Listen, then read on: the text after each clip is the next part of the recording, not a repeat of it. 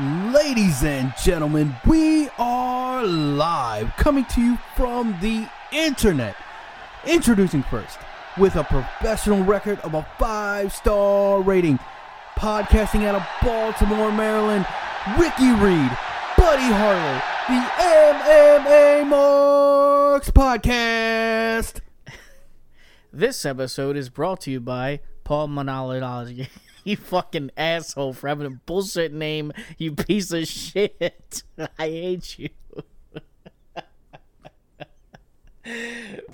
Fuck you.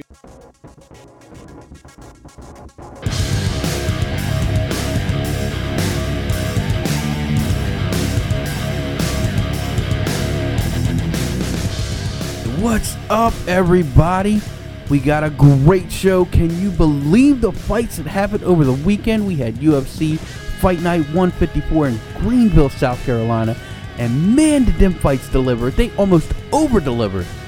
We got so much stuff to cover, so we're going to jump right into it. We got UFC, we got bare knuckle fighting, we got Bellator, we got some current news, and we got the upcoming fight with the UFC ESPN 3 in Minnesota. And I'm here with Buddy, as always. What's up, Bud? We made it to 33. That's what's up. That's the right. Big 3-3. Double three. Yeah. It's June 25th. I don't know if you said that. I got lost in that beautiful intro. Got to bring it with the energy over the fights that happened this weekend, man. Oh, yeah. Let's just jump right into that shit. How you want to do? You want to start from the bottom? Let's do it. Start right from the bottom. I don't know who started off the fight. The fight of the night started off the fight. That's what started off the fight. That was awesome. Darren Wynn versus Eric Spicely. Eric Spicely taking on Darren Wynn on 6 days' notice and delivering. I loved it. Yeah, I mean, he's a tough son of a bitch. I mean, he wasn't exactly doing great, but it takes two to tango. That's right. He was eating the shit out of some body shots. Oh my god. Well, let's be honest. That's all Darren Wynn could really hit. Yeah, he's 5'6". 5'6" on a good day. 185. That boy is thick. And I don't know if Eric Spicely is tall for the division because he was, going against somebody that's 5'6", but he seemed to be a taller guy. Yeah, he's like 6'2". He's over 6 foot. You know that. So that was kind of wild. I mean, that's my main question. I mean, Darren Wynn delivered. Now, Darren Wynn, for those who don't know, is mini Daniel Cormier. Easily. Yeah. Sounds like him, kind of looks like him, and fights just like him. I mean, it's mini DC. I think that's probably going to be his nickname. Yeah, but he's not the same as DC. He's got a different style, like a slightly different style in the fight. Yeah, I mean, and I know that you heard a interview after the fight with Ariel, however you say that name. Close enough. Helwani. And I actually heard him on another thing with UFC Unfiltered with Matt Serra, and that was a fun interview. And I don't know, like I said, I don't know what he said on Ariel, but he was saying on the one I was listening to that he doesn't really even train like a lot of people. He don't really hit mitts like that, and he don't work well with coaches, he said. And he said that he mostly was working with Kane on his striking, where he was basically working like footwork and getting in. And then he just throws his punches that are kind of natural. Whatever he's doing, it's fucking working. I'm just saying, it's like an unorthodox approach, I believe, like in my opinion. But it's definitely working for him. Yeah, I mean, that's, like I said, my question coming out of this is he going to last with the top 10 of this division? I mean, because he's a great prospect. He's got a good lineage. He fights out of a decent camp. He doesn't get tired. I mean, he must have been over 300 punches. Yeah, and he said he's going for gold, and if he don't get it, it wasn't meant to be. I like where the guy's head's at. He has a good personality for it. He wasn't scared to call people out. He he actually called out somebody on Hawani. I forget who it was. I should have wrote it down, but I forget. But he did call out somebody, and yeah, he just has a nice personality. I can't wait to see what's on the horizon for him. He took away the win. We did call that he would win. Yeah, we thought that he would win. So that's the first of many. How did I say he was going to win? You said he was going to win in the first round KO. Oh, okay. And I said TKO in a second. So we weren't calling it perfectly, but we did call the correct person. And man, did we ever we got 1, 2, 3, 4, 5, 6, 7 fights that you called perfectly. Yeah. I mean, we need to start betting on some of these if you're going to keep this consistency up. Well, I'm trying to make some money. The funny thing is one of them I had called perfectly, then went back on the podcast, but then my final pick, I went back to my original. So, 7.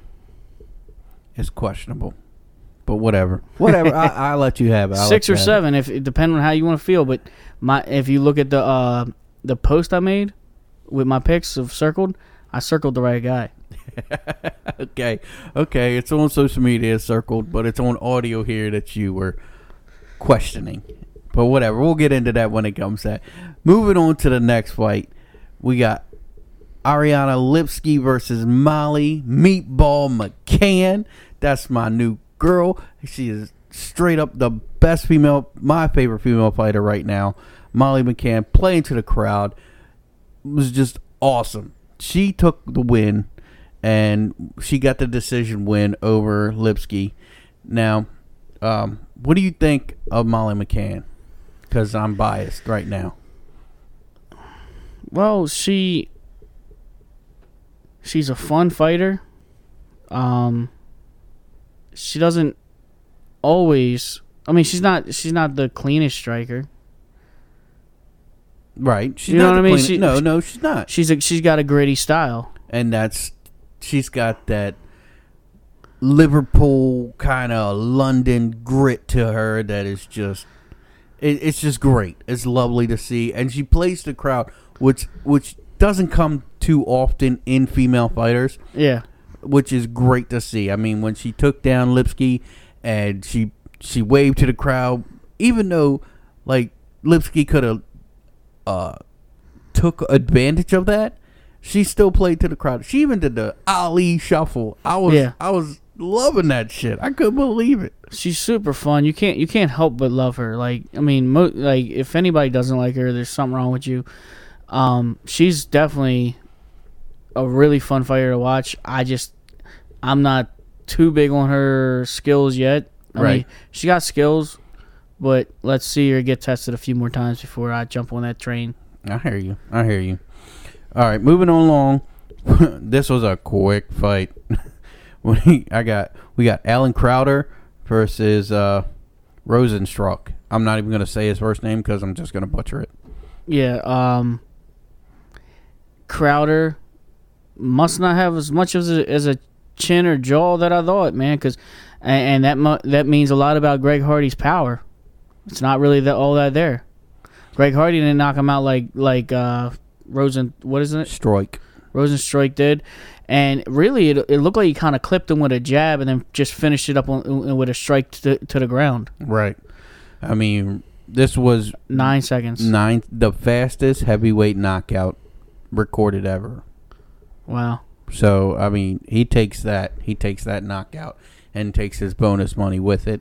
I mean, he hit this guy with a jab super quick. I mean, it was the first punch he threw. And it was funny, like, because you know how they do that camera angle where they kind of pan around. Yeah. As they're panning around, the guy's falling on his ass. I'm like, what the hell just happened? And then they show the replay, and you see that jab just hit him right on the jaw and push his jaw back and hit that reset button, and down he went, man. It was great. It's crazy. And I would love to see him fight Greg Hardy next after Greg Hardy beats Juan Adams. Yeah, we'll see. We'll see what happens. My money's on Juan Adams, but I don't care. Hey, Juan too Adams much. is a big boy, but so is Greg Hardy. I don't care too much about Greg Hardy or for him, but whatever. But that's what I'm saying. We want to see the person that's going to fucking put him out. Yeah, I do. I do want to see that. All right.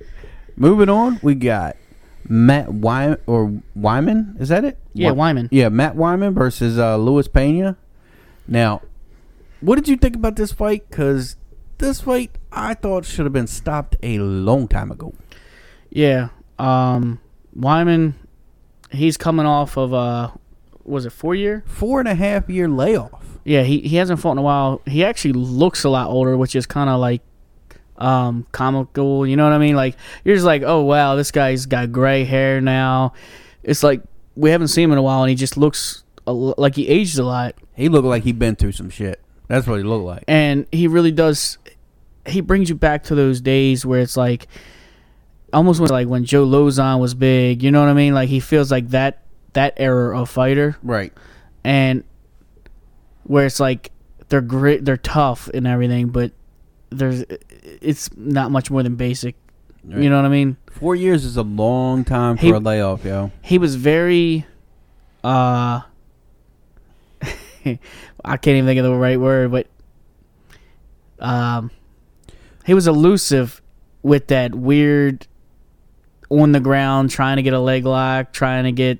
Oh, he had some jiu-jitsu transitions that were out of this world. I bet you he is a handful in the gym to grapple with. Yeah, and it was funny because I think what he got cut with an elbow above his eyebrow. It was a knee. Oh, I mean, yeah. It was a knee. So Violent Bob Ross knees this guy. He's just clinching the fuck out of him. Yeah, he's just spamming the clinch, and he kneed him, and it split his eye wide open. Yeah, and that's why I thought the fight should be called off sooner, because it's right above the eye.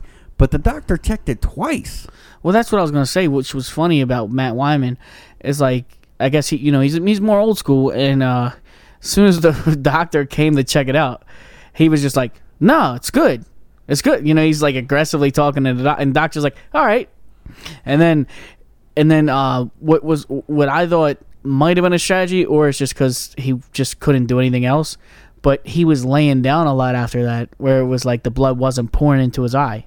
Yeah. You know what I mean? So it's kind of like he might have had some old school tricks. Oh, yeah. He's a savvy fighter. You can't deny that. But he needs a way, way easier matchup for his next fight. Yeah, I don't know if this was a too tall of a test for Wyman or this was a gimme fight for Pena. What do you think? Because I know you like Pena. And I think that they were... I'm not that big on Pena. Really? I love that fight. Okay. I loved his skill in that. But I've never been that big on him. Like, there's been times where I didn't really like him too much. I think he's kind of had some lackluster matches. But I think that they had more faith in Matt Wyman on Matt Wyman's return, because he had a lot of those fight of the nights or whatever. You know what I mean? He had a lot of great wars back in the day, but he just it's the new era, man. People are coming in a lot different than we used to. Yeah, that's what I'm saying. Like, he was more like a couple years back. It was a lot different. This sport's evolving every fucking day. It is, and it's like getting crazier and crazier. And we're coming into a whole new ESPN era.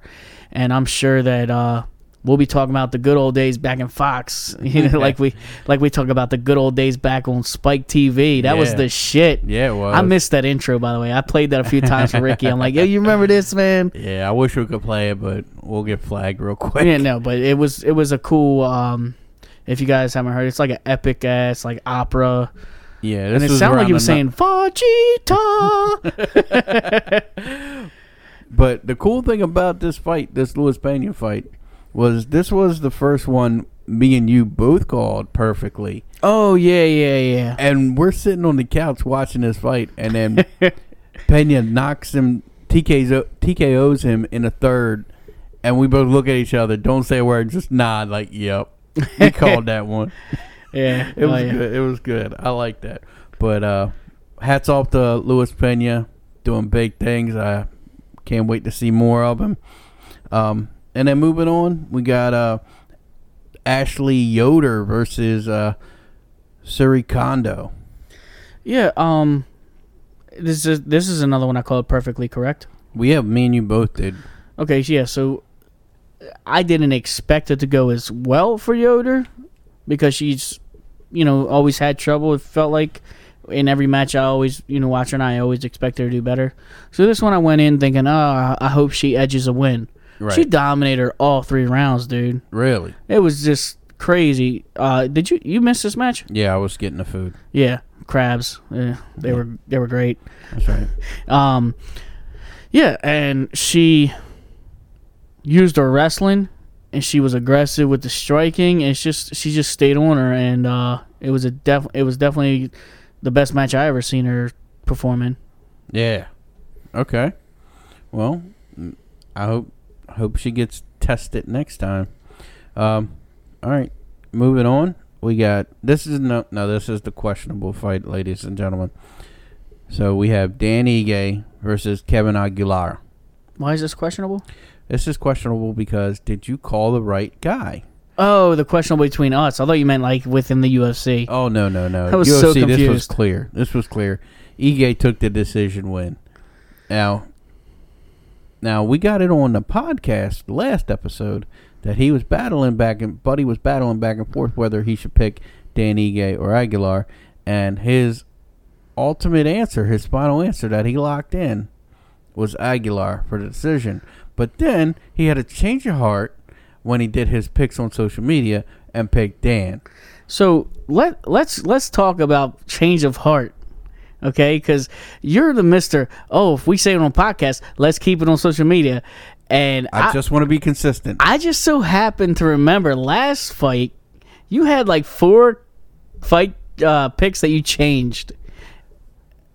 That's why I want to keep it consistent now. No, you said it before that. You said it before that Okay. you want to keep it consistent. Okay, starting tonight. All right, well, okay, clean slate, ladies and right, gentlemen. Tonight, whatever we say on the podcast, it translates to social media, and we keep them. All right. We got to keep this consistent for not only for our listeners, but for us in general. Just to keep it true. That's right. So, yeah, I went back on my pick, and I went with my original pick, which if you listen, that's what I first said that, and then after talking to Ricky, I said, you're too big on him, and I just wanted to pick against Ricky, and then I was like, you know what? Ricky's right. Not Ricky's right. You can't.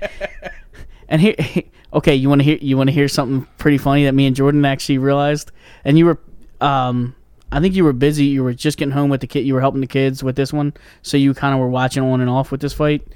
But you didn't catch that me and Jordan were talking, and he's like, hold up, what's this fighter's name again?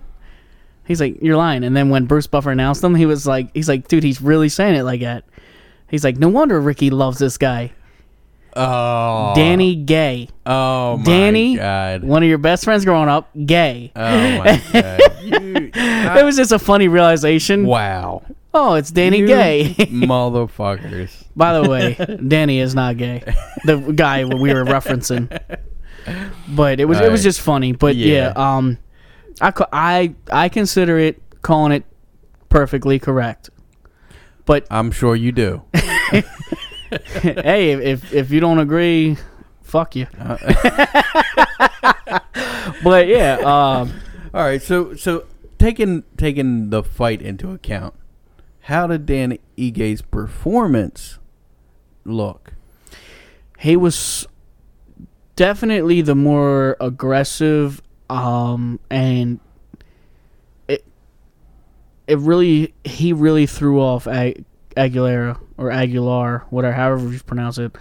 But Aguilera was game the whole time. Like it's like a few times he got rocked, but he would come back, and he would come back with these like crazy combinations on Ige, and they weren't all.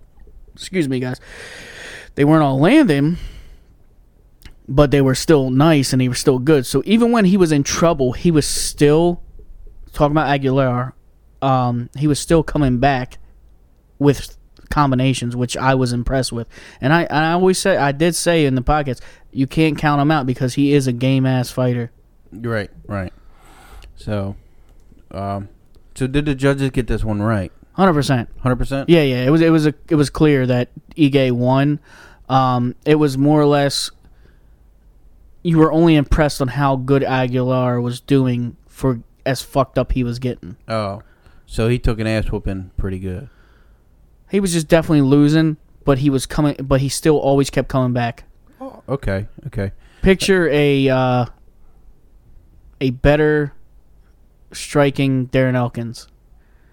Okay. You know what I mean? Because Darren Elkins kind of always gets fucked up. That's why I call him the damage. Yeah, he takes a lot and he of damage. keeps coming back. Or Zombie. Like Zombie. Well, yeah, Zombie kind of walks through punches. And I mean, I'm just saying he keeps coming back. Gotcha. You can't kill him. No, you can't. All right. So moving on. This was a little weird of a fight. I don't know how I feel about this. So the next fight was Kevin Holland versus Alessio Di Chirico. I'm glad that you feel this way because I was like, I had a star next to this and everything, bro. Okay, well, let's get into it. What do you have? I want to hear your thoughts on the fight. Well, Kevin Holland comes up with the decision victory. Okay. And we both called that to a T. But, I don't know how I feel about how it went down. I love the way it went down.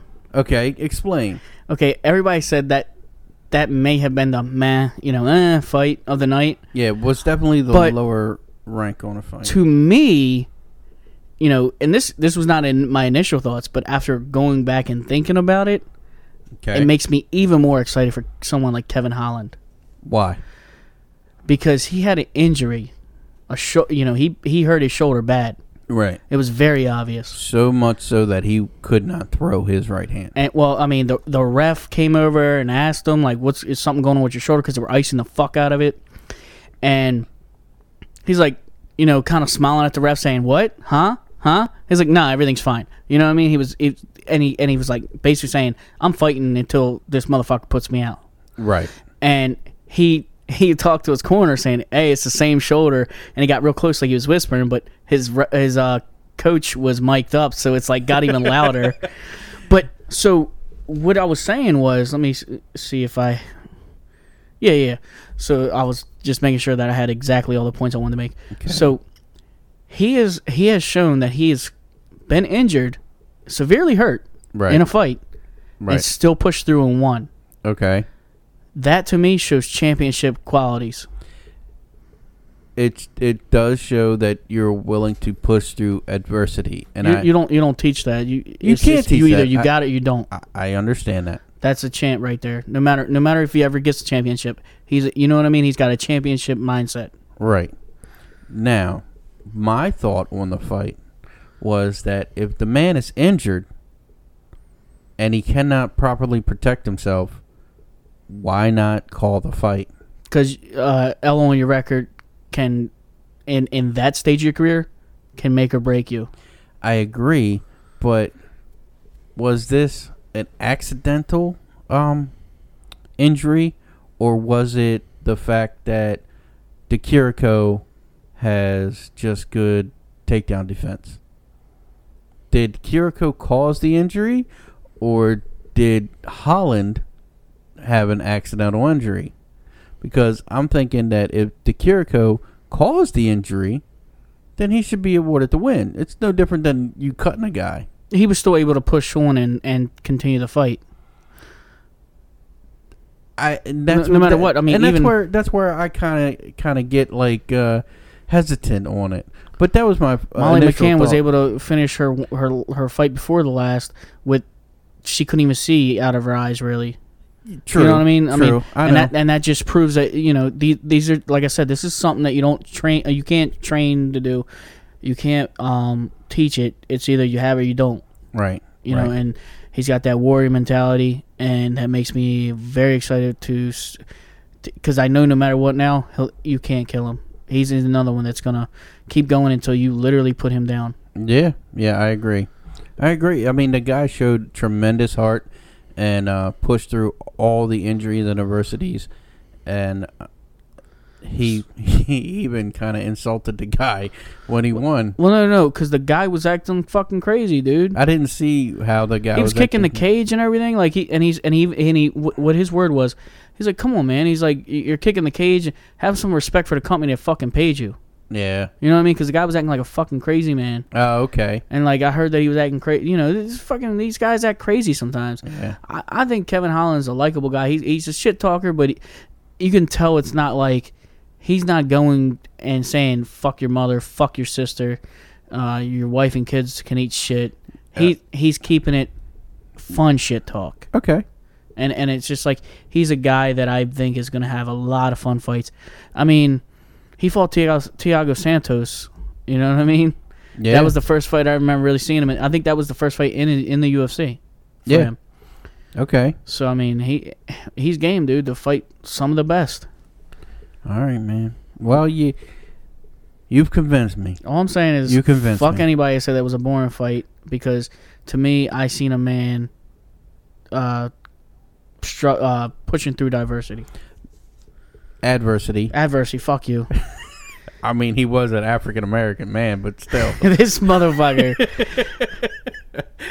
But anyway, I wouldn't call it out of the great card that we got. I wasn't the best fight of the night. Hell no. No, out of the great card we got, it was the fight on the lower end of the scale.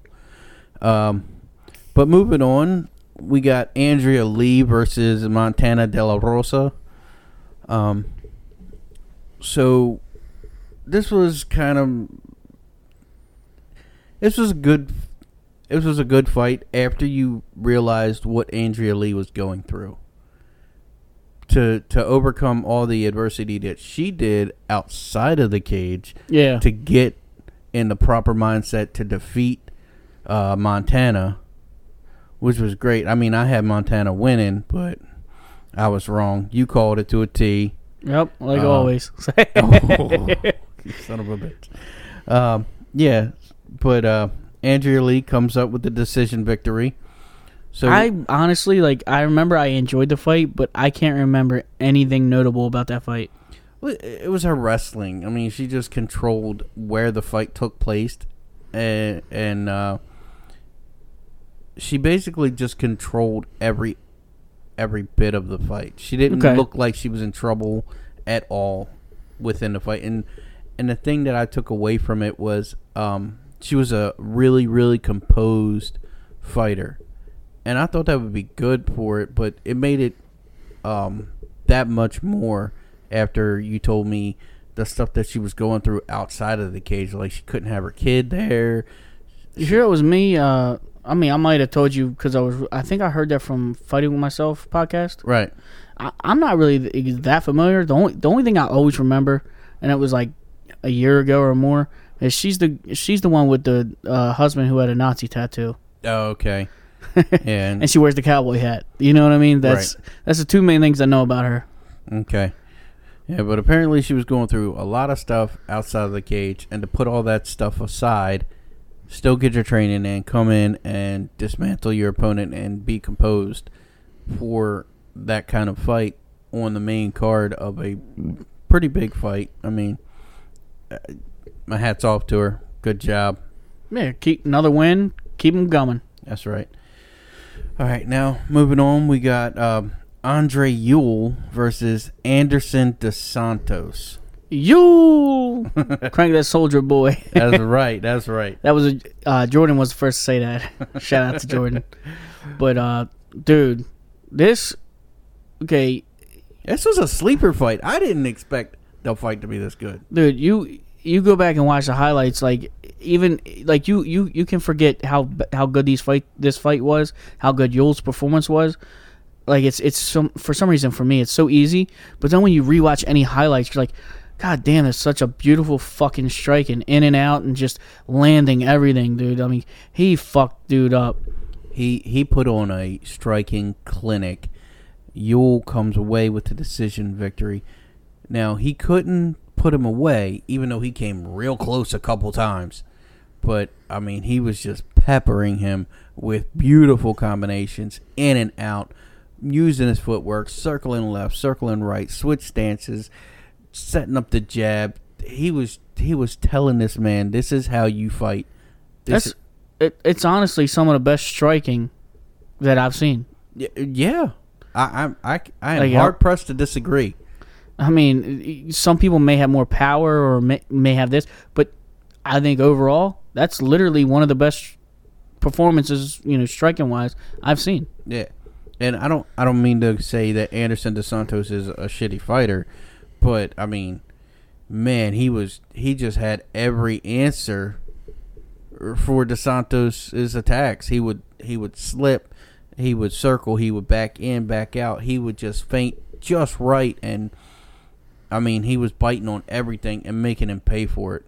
So yeah, the way he fought and the way he's just motivated. I see him rising right to the top. If he keeps fighting like this, there's no doubt in my mind he's going to get a title shot soon. What weight class is he in? I can't remember now. I believe it was what was that?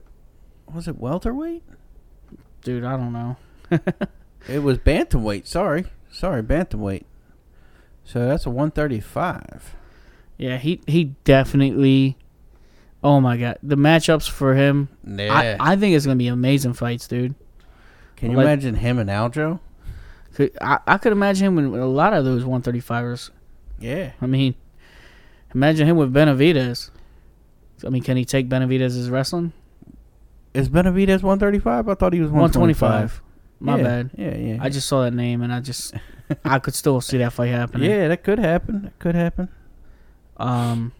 Yeah, there's hold on. One. So is Uriah Faber? Is he coming back 135 or is he come back heavier? He's older, so I would assume he's coming back featherweight. What's Ricky Simone in? Or Simon Ricky Simone? Ricky Simone. I think that's 135. Is it 135 or 155? I can't. What did he fight at? Because I forget now. Google fight. I don't know. Either way, I think Faber probably is going to do this one fight and get his ass whipped and then never come back. Yeah, I think Faber's past his prime. Sorry to drift off. Let's get back on track with this. All right. So Yul has an unbelievable performance against dos Santos and takes up the decision win. Looking forward to big things from Yul in the bantamweight division. Moving on to the co-main event, we have Bryan Barberena versus Randy Brown. Now, shocker for me, this was the upset. I thought Barberena had this fight in the bag. I didn't even question it. I was like, yeah, it's going to be a long fight, but Barberena's going to, he's going to overpower this guy and just overwhelm him. But, man, were we wrong. Randy Brown came through and knocked his guy out in the third round. What did you think about that fight, man? Randy Brown, he looked as good as Yul did. I mean, maybe not as perfect, but he had a similar game plan, it seemed like. Would you agree? Randy Brown have a similar game plan to Yul? I think yes, he was keeping him on the end of his jab, but he was working body shots better than Yul was. Yul was peppering heads with combinations, but Randy Brown was making this guy pay and taking his win.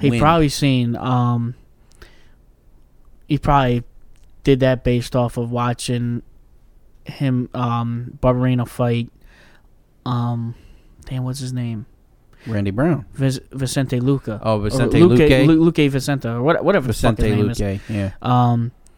Remember, that was a fucking banger, dude. That was a banger. And then he would start to hurt him with that belly shot and stuff. So maybe he saw that, and Randy Brown took and used it. And that's ultimately the body shots is what put Barberena down. He did not want to quit, dude. He don't have quit in him. No, he didn't want to, but his body gave out. Eventually he gave out, but he was just pushing through it. Yeah, I mean, Randy Brown was pushing him up against the cage, striking him with hooks left and right, and then hit him with two good body shots right near the liver, and he just dropped. His body gave out. You could see that he wanted to push on, but he just fell, and the ref had to call it at that point. Yeah.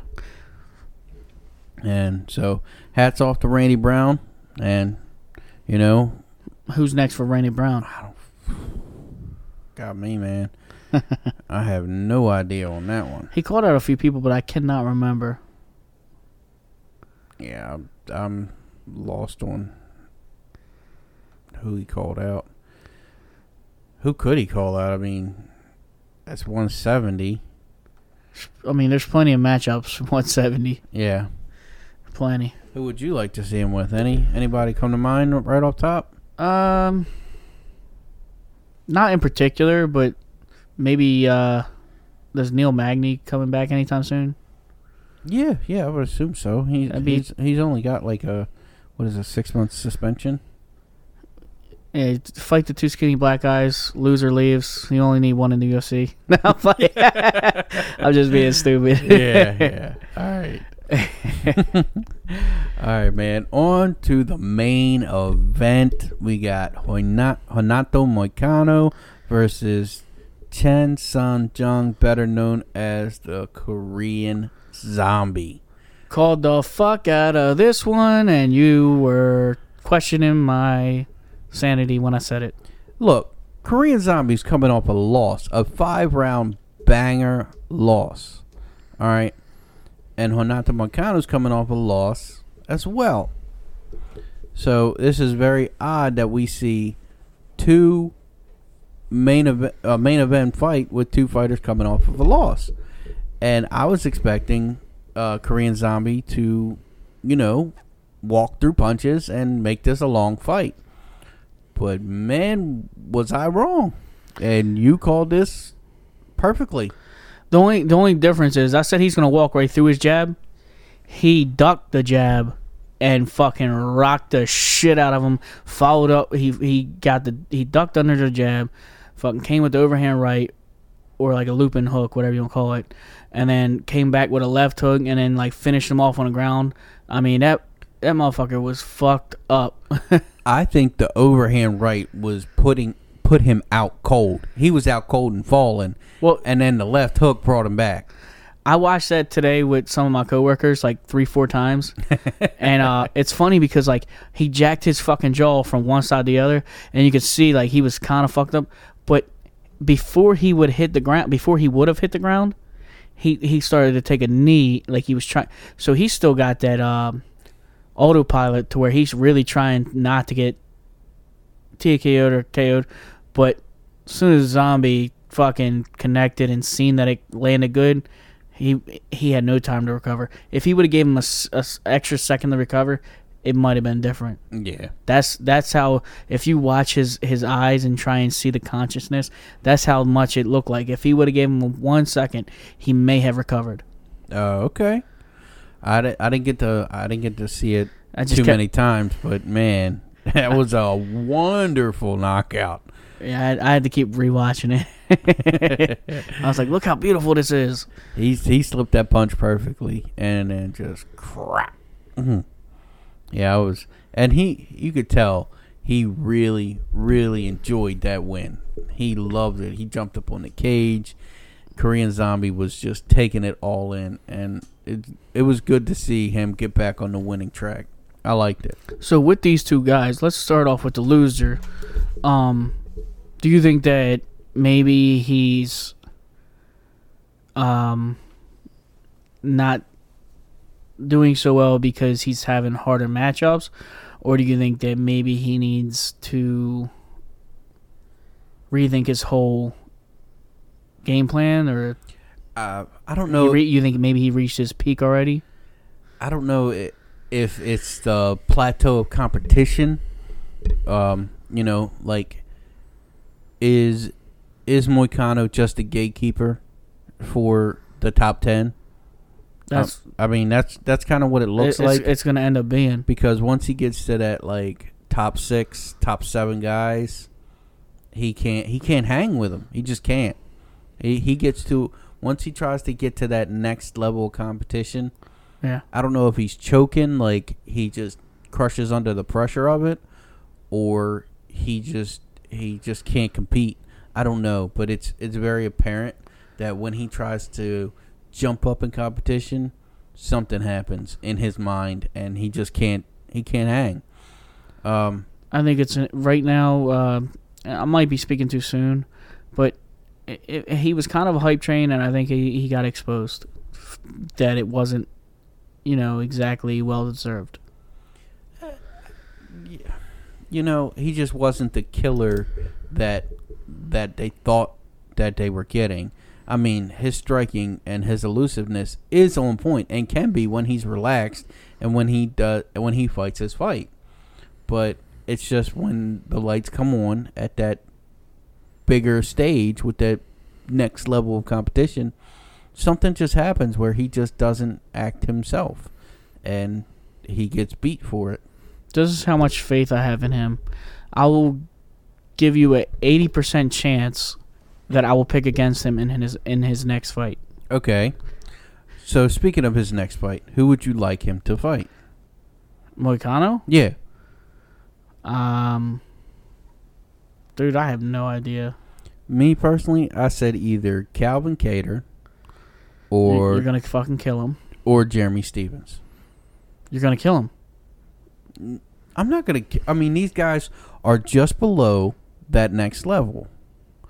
I don't think that and they're all coming up off of a win, and this is I think this would be Moicano's. Who did Jeremy Stevens beat?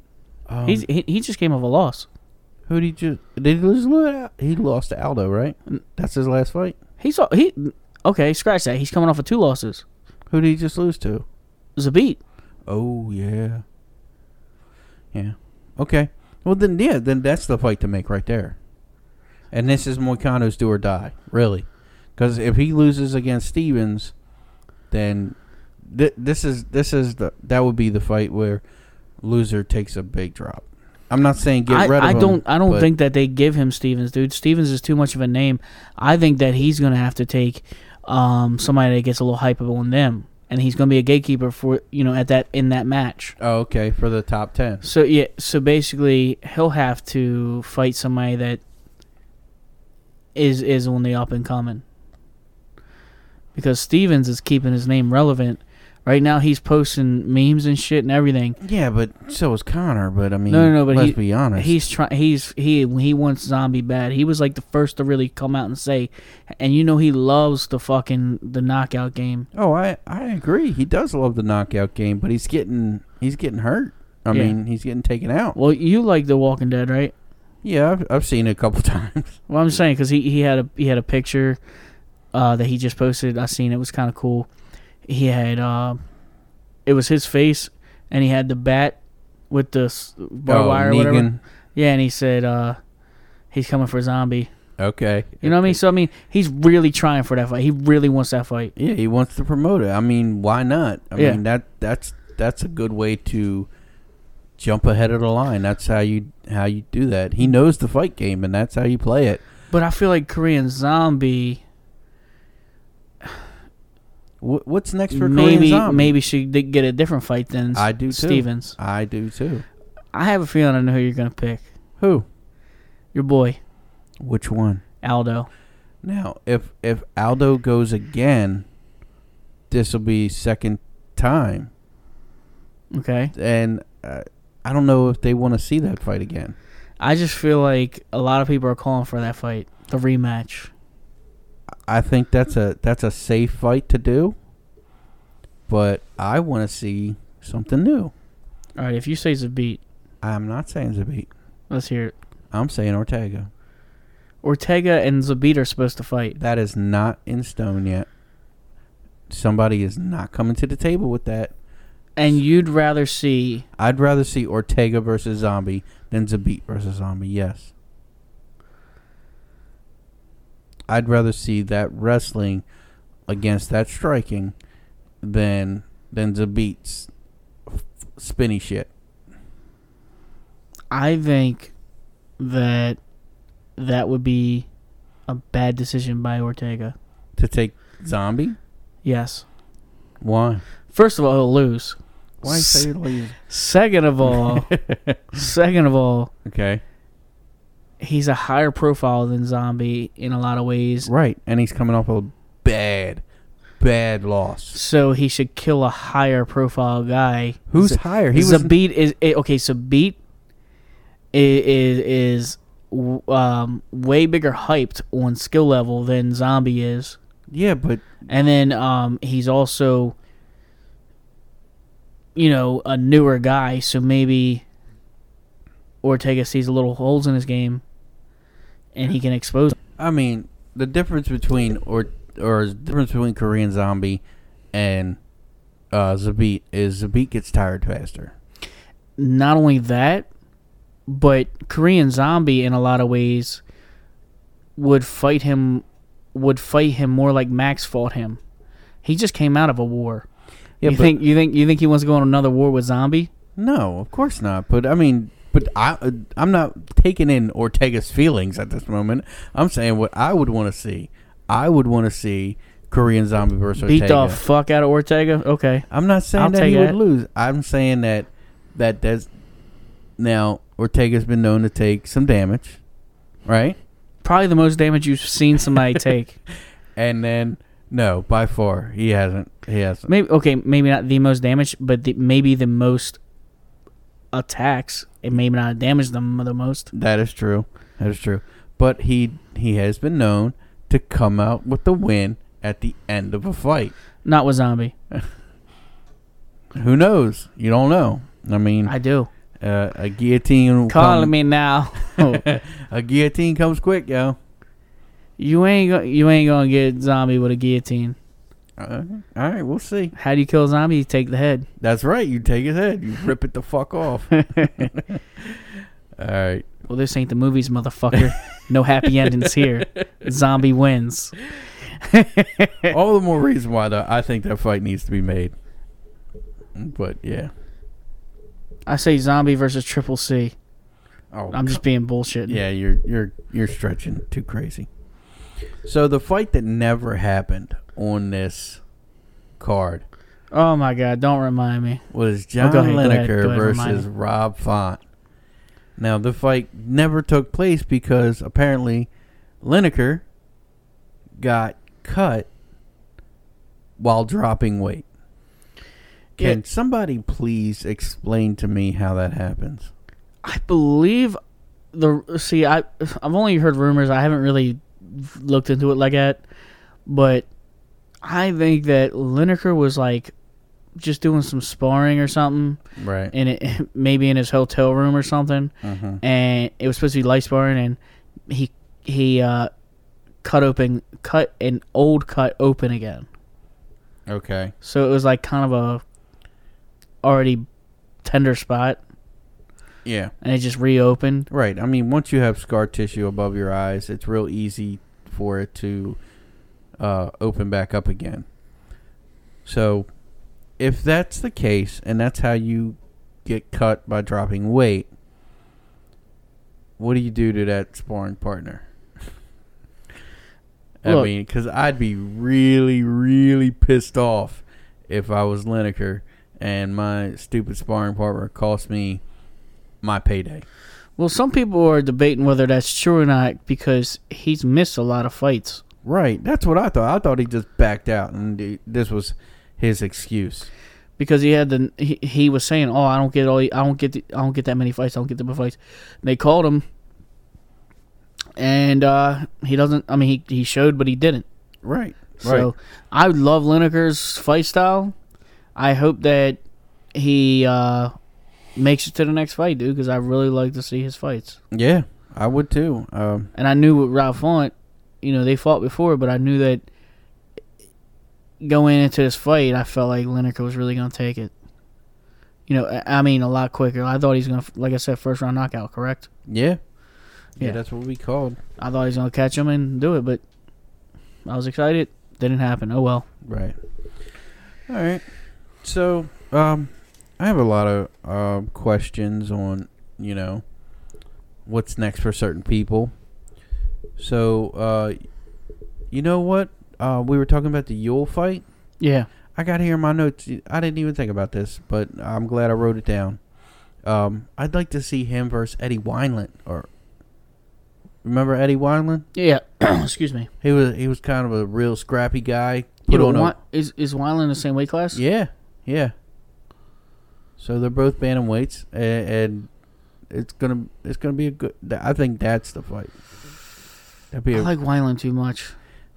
What do you mean you like Wineland too much? This ain't WWE, son. Go on. Look, build them up a little bit more and let them fight when they're both a little higher. Oh, come on.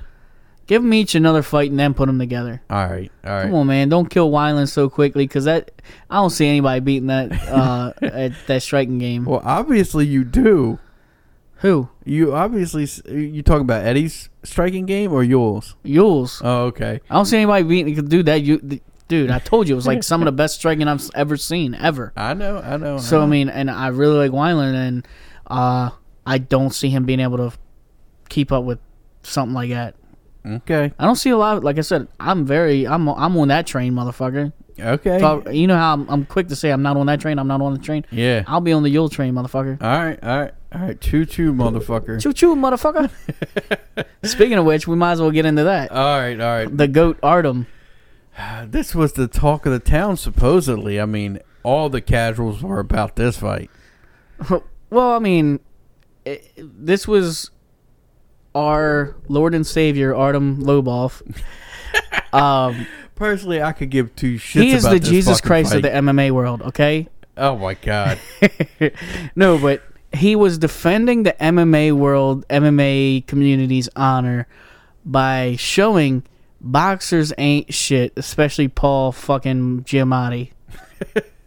Okay, so... Paul Giamatti, they're the same person. Okay. So, first, look, I didn't really care for this fight.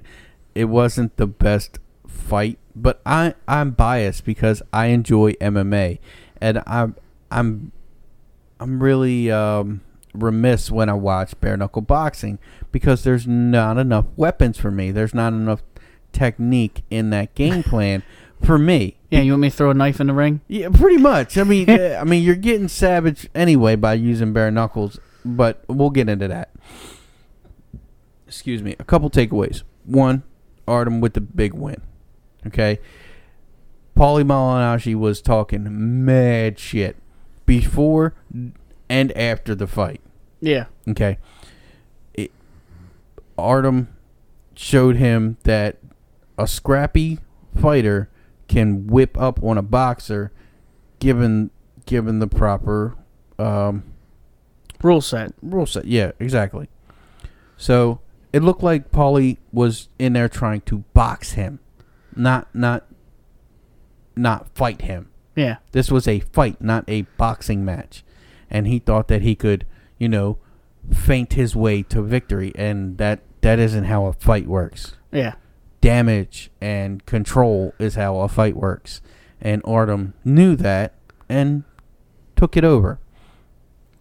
So, after the fight, Paulie, being a delusional, crazy person, said, I only got hit one time. I think anybody watching that fight would have agreed that I won that fight. And he's sitting there with 2 or 3 big-ass cuts over both eyes. So how does somebody hit somebody? That one on his eyebrow was a big gash. It was a huge gash. He had one right by his nose and right on the side of his eyebrow. Your hand went down low. I thought you were going to say on his penis. He pointed to his eyebrows, everybody. And then his hand went down low as he said it. I'm like, damn, what were you seeing? But anyway, to say that you only got hit once is borderline retarded. I know we shouldn't use that word in this time and age, but for real, it's there's no other way to describe it. Yeah, this guy was a nutcase, and I'm just hope we never hear from him again. Yeah, my little takeaways from this fight was Paul. Like you said, Paulie was definitely delusional. He was fucking scared out of his mind. He was fucking frantic the way he was fighting. he also said that he broke his hand in the first or second round, and that's why he didn't throw no rights, which could be true because he's known to be breaking his hands and shit, or he's just making excuses saying that's why he didn't fucking fight that way. And then I think Artem kind of respected his boxing game too much, but Artem also still, did the Artem thing and brought it to him when he could. Right. And Paulie, he said, he goes, if this guy beats me, I'm done. I can't, I'm definitely retired from this sport right here. And but the thing is, all the shit that he was talking, saying, I definitely want to fight. Artem didn't even respond. He didn't need to. No. But I feel like it was great that he didn't. And they asked him, is the beef squashed? That was one of the first things they asked Artem in the actual ring. Yeah. And he says, yes, definitely. Yeah. And the thing is like, okay, he spit on you, and yeah, he did this, but it's good to squash it because even though people might not believe it might not happen, but if he would have came back at Paulie, the rematch would have happened. Yeah. Because it was a borderline close fight. Nobody got finished, and then he's saying, I definitely won. If Artem would have responded at all, there would have been talks about a rematch, and it probably would have happened because the money would have been right. I don't know, man. No, that's why I'm glad that he didn't reply. Right. Because there's not gonna be a rematch. We're all just gonna shit on Paulie, and he's just gonna be known as a joke in the fucking MMA. And now he's an even bigger joke in boxing. He was already a joke because Adrian Broner or whatever was talking about. They cut that clip. Girl. Yeah, he said, not only did I take your belt, but I took your fucking bitch. And then he's like, that was my side piece. He's like, he's fucking delusional, dude. He is. But he still admitted that the dude took his girl, though. I know. But and yeah. Now it just makes that whole training shit with Conor look credible, is what it does. Yeah. Yeah. And it's not that Artem beat him that makes the training video look credible.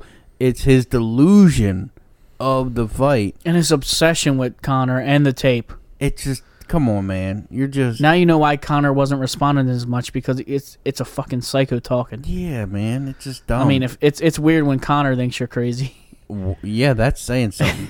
That is saying something. So, a couple other fights that... hold on 1 second. Okay, I want to get into this with you, okay? Get into it, motherfucker. Let's get into it. Okay. Let's get it on. Bare knuckle boxing. Bare knuckle fighting. Is that a good sport? Is that something that you want to watch? I'd like it better if... This is going to sound like a joke, but it's not. Okay. I'd like it better if they... preferenced or whatever, prefaced every fight with a backstory of why they're fighting. I feel like it should be like old school Irish or whatever they did, like the Ireland to England and shit, how it would be families fighting each other and shit. Okay. That's how like bare knuckle boxing was. You know what I mean? You know what I'm talking about? Yeah. So like the families would meet and then they would fucking fight it out, dude. So you're saying that there should be if they made it more of a theme for every fight, I'd love it. Okay. So like, I don't know, two brothers are gonna fight. Okay. You know what I mean? Yeah. Like some they have a type beef. of drama between the fighters, and they let you know like, hey, this person married his ex-wife, and they used to be best friends. Okay. So you want some drama? Yeah. I get that. Now I'm looking at it from strictly a sports perspective, like a boxing perspective. Okay. Now I cannot get into the sport. I don't know why. I think it's because I see all these older MMA, older boxers going to bare knuckle, and it's just like a Legends League, kind of like a retirement community almost. You know, where all these older MMA fighters, all these older boxers go to have their last fights. Well, and I can't get down with that. Well, hear me out on that, because I got the direct reply to that. So it's not something a young fighter is going to want to really get into, because... But why? The breaking of the hands and shit, dude. But if you... That's the thing, too. Is this a sport that you can train for. See, I don't even see this as a sport. I really see this as it should just be a fight. This is like fucking really just a fight. Well, that's what I'm saying. Then that's why I can't get down with this, because it's not a sport. If you're saying it's not a sport, it's just a fight, then fight in the street. I don't like. That's not. That's what I'm saying. Like, I feel like it shouldn't be sanctioned. It should just be two dudes fighting out. They make the rules up before they go in, and that's kind of didn't Artem and Paulie have different round length than Artem and Jason? I have no idea. But I feel like that should be how it is. Is like they each choose, and like the thing is like I don't know if they could do this or not. But like they could even choose like kicks allowed, eye gouging allowed. You know what I mean? Like fuck it. If they both agree to it, let it happen. Yeah. If you're gonna do bare knuckle, you might as well fucking do everything. I guess, but look. I just don't see the science involved in it. Like boxing, I can see you set up the feints, the jabs. You can move. You got footwork. MMA, you got all the weapons. You're worried about the takedowns. You're worried about the clinch work, the dirty boxing, the striking, the jiu-jitsu. Yeah. You got so much stuff in MMA, which is why I love MMA, is because it's so many things in one sport. With bare knuckle boxing, I don't understand. It just looks like two dudes just having a bar fight. Yeah. Maybe I'm completely wrong on that. No, you're not. I just don't see where the science and the technique is. And you know what? I heard Dan Hardy say this in Luke Thomas, which kind of makes me question it. He said, if bare knuckle boxing and the UFC started at the exact same time, we would have a better understanding, because we'd have bare knuckle boxing has more time to mature, and guys bring that sport into it, this into a sport. And it made me question it. But the more I think about it, the less I'm with you on that. Like this is just cockfighting. Yeah, no, I got Jerry's final thought on this. Okay, oh, and then we're gonna fuck the debate. Okay. And so here's the thing. It's a novelty. You know what I mean? Yeah. It's a. That's why I was saying I like the whole idea of a theme for each fight, because it's literally novelty to me. Right. It's like, fuck it, let's do the whole carnival ride with it. Okay. Let's go full on, hey, this guy fucked my wife. You might as well. Because I don't see it as legit fighting, legit sport. It's just two guys. It's a battle of the willpower. Who can take the most punches, really? Or, I mean, they have the one guy. I mean, some of the guys are elusive. So, I mean, some guys can really, come in there and piece people up and not get hit. But I think for the most part, it's just and I don't have a problem with it. I just would I'd rather there be more of a story for each fight, so I could care why I want to see this guy get beat the fuck up. Yeah. You know what I mean? But I hear you. The two little things that I know that you didn't watch it. Okay. But Chris Lieben got a loss by decision, I believe. Okay. I watched most of that fight, but missed the last round and a half because internet problems going home, and Jordan was driving. I wasn't driving watching. Who else fought? The Let Me Bang Bro dude. Oh yeah. Yeah. Is it Jamie or Jeremy or Jeremy? Why the fuck was I like Jeremy Lane? Is it Jordan Lane? No, it's Julian. Julian. Okay, I knew it started with a J. Is it Lane or is it something else? I don't know. But the only why way does Lane sound right? It might be. I Just let me bang, bro. That's the only way I remember that kid. Yeah. But dude, Jason Knight's kind of a star over there. Yeah. Yeah, like he came in after the fight, and they let him talk or whatever, and he was like, Paul Malignaggi. I can't never fucking say his goddamn last name. Paul Malignaggi. He's like, you're a bitch. He's like, we just proved to you that you ain't shit. You didn't live up to nothing you said. He's like, Artem. Has he ever? And really? He goes, and it goes to show you that Artem, the fight with Artem was nothing without me. Artem, it takes two to tango, but I'm down for a rematch type shit. And Yeah. Artem was saying he would like to fight him for the belt next time. Right. And that is a fight to make. Now Artem Lobov has went from a UFC 500 fighter to a superstar in bare knuckle boxing. Well, and the thing is like with this deal I'm happy for Artem. He was whatever. He wasn't that great of a fighter, but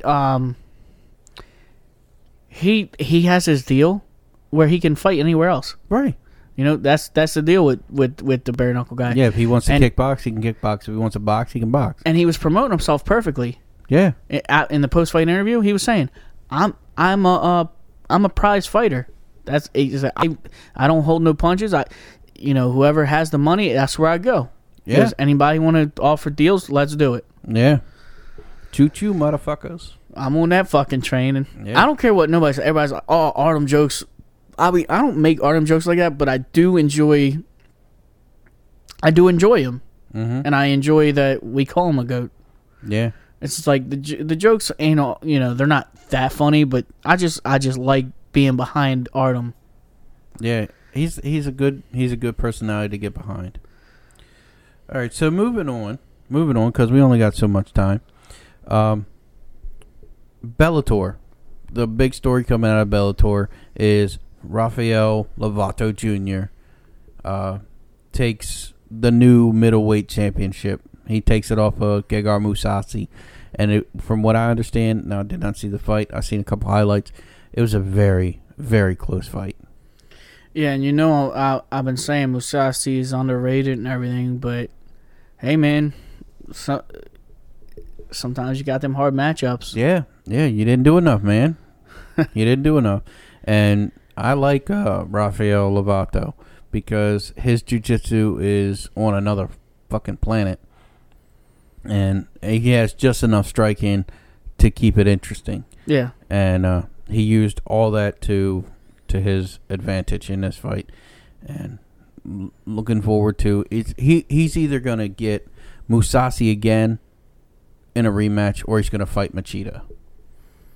I think Machida's going to get overlooked. For whom? For Mousasi? Know, I mean, he just beat Chael, and he's on, 9-fight winning streak, I think? He might fight him next. I mean, that in my eyes, from what I've seen in Bellator, he's like a big deal over there. Keep on drinking that piss, boy. That's right. Hell yeah. Yeah.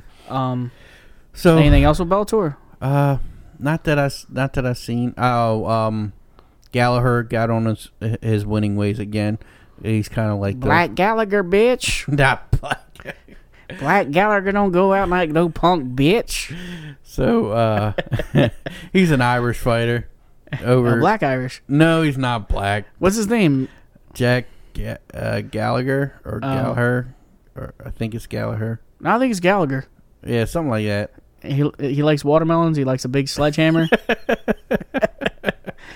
No, but he got back on his winning ways, and they got a lot of promotion behind him. So it's good to see him get back to the winning. Yeah. Some good news. Boy, Jose Aldo, he signs a new deal quietly, which was a little weird.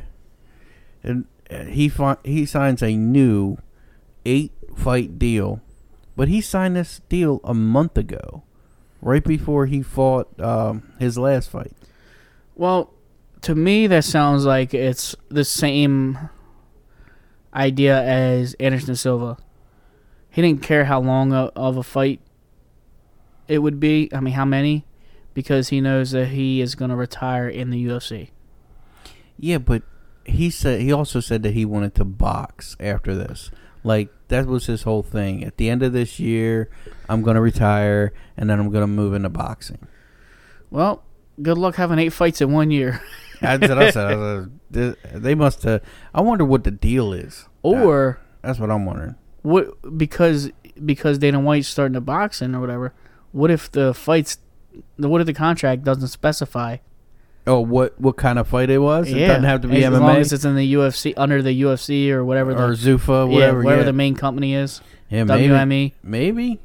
You know, that's not a bad idea. It's possible. That is possible. Anything's possible. Yeah, with Dana White, Jesus. The other little short little topic I wanted to get involved in is headline or main cards being title shots. I know that's mostly on a pay-per-view.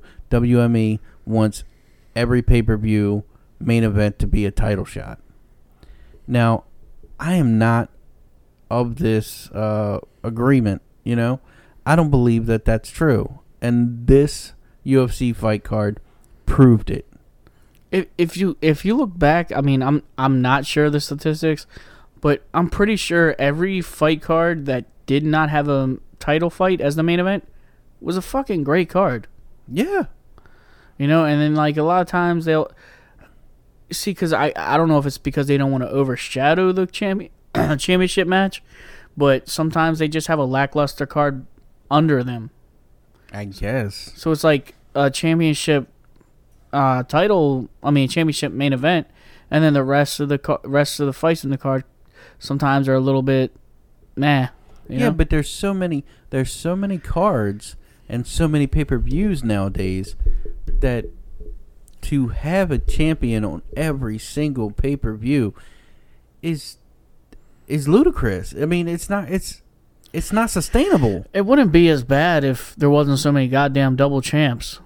That's true too. Because people can't keep up because they got fucking belt in goddamn 7 divisions. Right. And I just don't. I think that yes, you lose a little bit of casualness, but you get a better quality product when you don't have that big stage feel. You know.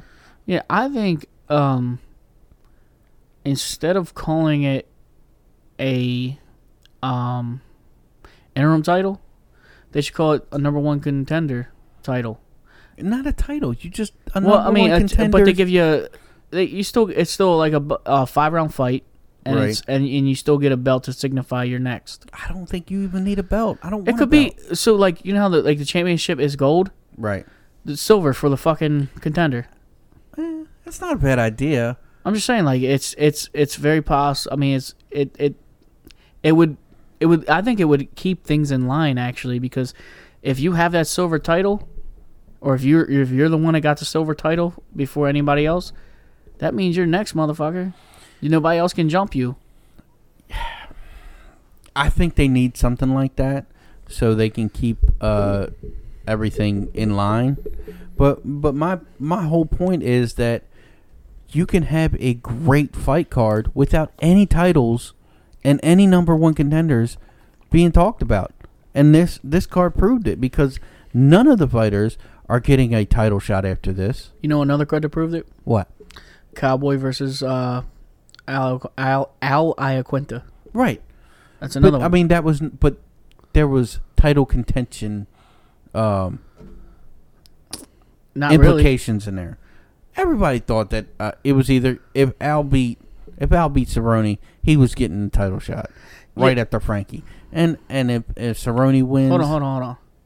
You know, this is for 155, not 145. Oh, sorry. Well, you know what? So that's what I'm saying. It was a toss up for that one. That was just a fun fight. Right.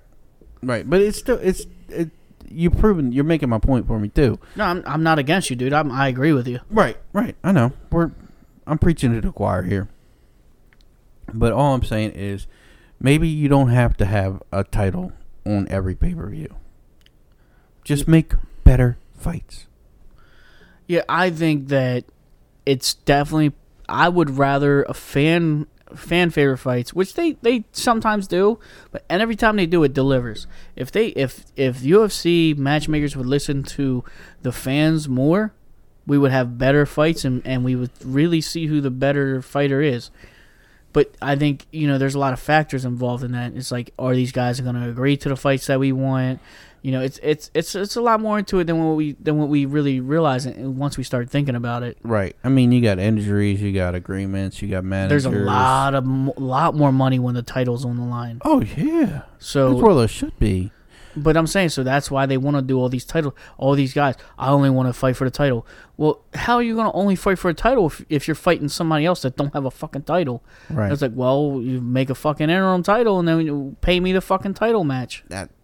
But I'm just saying, but that this is it might not be UFC's problem, but it might be the fighters, or it's probably a little bit of both. Yeah. But and speaking of which, what? Fucking Colby Covington. Okay. Taking a fight with Robbie Lawler. That's a good fight. Colby Covington was supposed to be next in line. Yeah, but he's running. How long are you gonna hold out for? This is just like Corey Anderson. Yeah, it's like, how long are you gonna hold out for? Well, he needed a fight to keep himself relevant, to stay active. Yeah. It's a dangerous fucking matchup. Yeah, and you need with him, you need a dangerous matchup to keep that relevancy, to back up what you've been selling everybody, that you're the best, and you got to go out there and prove it again. And if they're not going to give you the title shot because Kamar's hurt and Tyron's hurt and Ben Askren's fighting Jorge Masvidal, I mean, you got to make some moves. You got to make something happen. And your next viable option is Lawler. And early prediction? I think he takes him. I think I got Colby on this one. How? When? I think he's gonna wrestle him, and he's just gonna outwork him. And I see Robbie. I hate to say it because I know you're not going to believe me, but I think Robbie kind of gives up around the third round, and we get a TKO from Colby. So I've changed my mind a couple times on how it's going to turn out. The fact that Lawler is coming back from a fight that he believes he should have, that should not have been stopped because Askren was, he don't believe he was out. He gave a thumbs up. We all know that whole deal. And if you don't, just ask us later. Anyway, I thinking that he's coming off of that. He's going to want to come in super intense and just really get that fucking knockout because that's the type of person he is. He just likes to fucking, in his words, take motherfucker souls. And I think he's going to be coming for fucking Colby's soul, which is why I think he's going to come in a little too wild. And Colby's going to fucking push the pace, tire him out. And I believe he's going to get a fucking first round TKO. Colby gets his first round TKO? Yep. Wow, that is a bold ass prediction. I mean, I'm thinking the same thing, that he overtires himself because he wants that knockout, like you were saying, but not a first round. I think he can last a first round, and Colby ain't got no power. I mean, Colby's got good wrestling. That's why I'm saying he's gonna go long. He's got good striking, dude, and he's a blitzer, dude. I keep telling you this, and I swear I believe that you're part of the fucking problem. Why am I part of the problem? Listen, motherfucker. I'm not in there fighting. Listen. Oh, listen. Okay. Listen, Linda. Listen, Linda. All right. People, and I used to do this, but I changed my mind after watching a few of his fights back to back or whatever. People always fucking underestimate Colby Covington. You forget how good he is because he does a lot of shit talking, bitch move type stuff where you're like, fuck him, he ain't no good. Then you watch his fights and he's like, this motherfucker's dangerous. Yeah. He's dangerous. Like I said, he's a blitzer, and I don't think he's gonna use his wrestling. I don't think he's gonna need to. You'll fucking see. I'm speechless on that. The boldness of that. And then we've seen multiple videos of Askren squeezing them fucking watermelons. I think that Lawler, first of all, he already probably had a little bit of brain damage, but after being squeezed by somebody like that, his brain is fucking permanently damaged severely. Look, Lawler's been in this fight game a long time. Longer than most. And, yeah, I hope that he has more composure than we're giving him credit for. But, the record shows that he fights a lot on emotion. There's a lot of it. Lawler has really faithful fans. I know a lot of people that just love Lawler. A lot of people that's their favorite fighter. A lot of people I know. Right. And I say fuck Lawler, even though I love his attitude. Okay. I've never been that.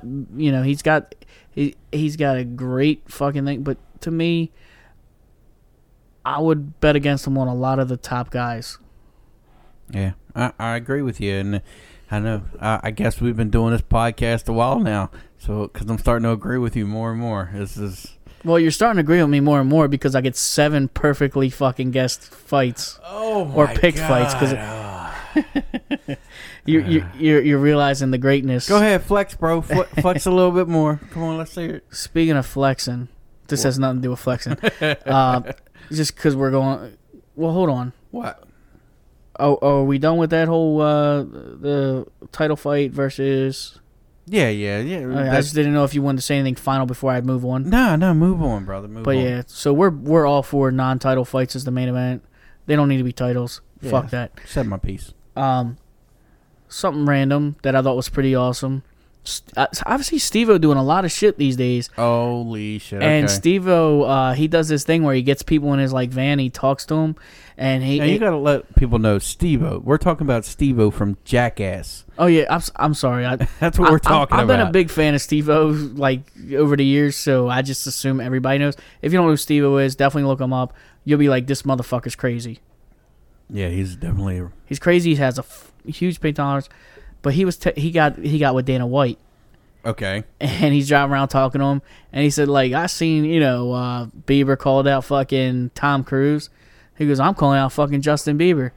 And Dana White, I can't remember word for word, but I'm kind of going to paraphrase everything, but go back and watch it yourself, guys. But he was like, Dana was like, what, you think you can take him? Or how do you think it goes? He goes, I'm going to fuck Bieber up. He goes, Cruz ain't going to do nothing. I'll fuck that kid up. That's what, so fucking Steve was commenting his shit. He's like, ain't no way he's going to beat me. So, side note, I think Bieber probably will whip his ass. Oh, I don't know, man. But I think it would be a more interesting fight because he has a very, very probably the highest pain tolerance out there. Yeah, and Tom Cruise ain't no whore. Tom Cruise will whip. Fuck Tom Cruise. Tom Cruise will whip that boy's ass. But whatever. So. But Dana White is into it, dude. You think Dana White's gonna make that fight? I mean, if he can get Bieber to sign. So Dana, I mean, it seemed like Steve-O was trying to get Dana White to make the fight happen, but Dana White was like, "Hey, if you guys get it together, we'll do it." Can you see Floyd Mayweather being Bieber's little manager? Because they're tight. Yeah, and then Mayweather and McGregor Promotions puts this fight on. That's what's. I'll watch that. Well, then it's going to be a couple $100 for a fake fucking pay-per-view. I mean, well, there's ways around that. That's what you're trying to say. Go ahead and say it. I didn't say nothing. I didn't say shit. Yeah. When there's a will, there's a way. Just say that. Yeah. But yeah. So I hope that fight does happen now. McGregor versus Mayweather, and McGregor can fight his fucking Mark Wahlberg. Yeah. Fuck Mark. He said he wanted to fight him, dude. Yeah. But they're not gonna put titles up. He wants the shares of UFC. That's what he wants. That's the only reason. Yeah, but if McGregor's even entertaining Mark Wahlberg, is because he wants his shares from UFC. Just saying, these fights could happen. But I think I saw Steve-O was saying, and he's always been charitable and really into it, because he's done stunts just to he's gotten drunk and drugged up and tried to do some weird stunts to try and raise awareness about the fucking whales being mistreated at the fucking what's the fucking place called? I don't know. Free Willy, or not Free Willy, where they have the big Shamu. SeaWorld? Yeah, he was saying that's not fair and shit. So he tries to really be charitable, and I think that's what he's trying to throw at Bieber right now. Hey, let's do it for the charity. Oh, okay. Maybe. So moving on to fight cards that are actually going to happen. Well, I got a couple more things to bring up. Really? I know we're. I like this episode. You hardly ever have shit. I like this motherfucker. Bring it talking on. Shit, isn't he? Bring it on, son. That's All what right, I want to well, hear. let me just get the little quick one out of the way. Oh, I'm not rushing you at all. But I'm saying before we get into something crazy, I just want to give a shout out to my boy Kevin over at the Backlog Podcast. I thought it was really cool because I seen that he went to the Comic-Con, and in his hotel bar, he was just chilling. He met the dude that did the Pokemon art for the cards and shit. Oh, yeah? I think his name Mitsu Siri Arito, something like that. But check out his social media and you can see it. And the guy tweeted back and said it was a fun time talking to the gaming podcast and everything. So the guy and it's just it's a cool thing. You got to listen to his podcast and he'll probably tell a story all about how he talked to him for a while. And he was saying, he was like, look, because I was talking to him on a personal level. He goes, this guy knew I didn't give a shit about Pokemon. He goes, and he's like, this guy's super humble. He's like, he really respected him, and it was cool. You never know who you're going to meet at these Comic-Con things, man. And it's like, it's cool to meet these guys who are super well known. Yeah. And you see they act just like you and me. Yeah. That's cool, man. I gotta go check out that Backlog. So, you ready to talk about the controversy? Lay it on me, yo. Bunch of bitch ass. No, I'm fucking with you. But we got a couple of motherfuckers talking shit. Oh, do we ever? Yeah, some Beavis and Butthead motherfuckers. Okay, the boys over at the Fight Addicts. Yeah. No. I like the one you said. Was it Napoleon Dynamite and fucking Pedro? Pedro. That's right. That one was funny as shit. I was laughing so hard when I seen that shit. Dang, I'm in last place, yo. Oh yeah. Throwing little shots because you're losing. Yeah. It's okay. So they said. So they didn't say shit on me. I'm kind of a little bit offended they didn't talk shit on me. But I get it. Y'all don't want no smoke.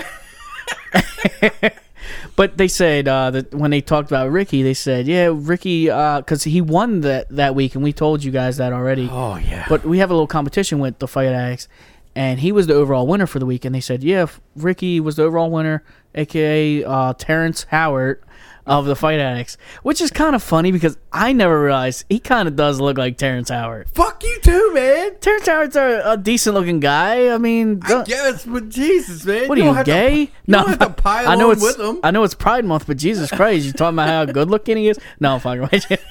You don't have to pile on with the enemy, man. Hey, I'm Fight just Addicts, saying. you're turning my co-host against me, son. What the hell? Where there's smoke, there's fire, and it's hard out here for a pimp. Oh man, but for real though, it was good. It's exactly what this competition needs. I like to hear some shit talking because trust me, we're coming back.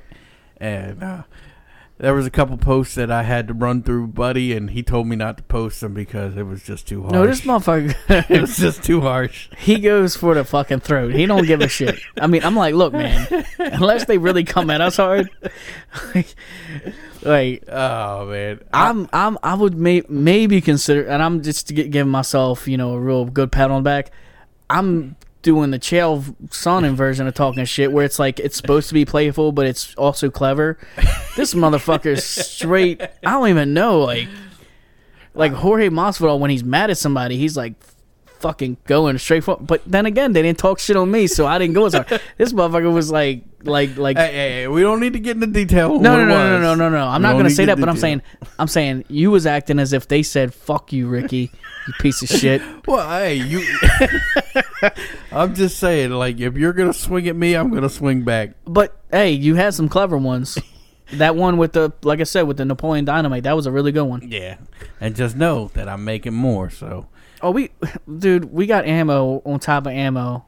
It's on now. Not only are we going to win in the points, and we're going to win on social media. Yeah, and if you guys haven't seen the little bit of memes that we've shared, it's pretty funny. And that's the thing. Like, as soon as I heard the Terrence Howard thing, me and Ricky literally, without even knowing, we both made a fucking little picture of him being Terrence Howard. So that's also on there. Oh, it's great. I can't Check wait. the social media. It's at MMA_MARKS.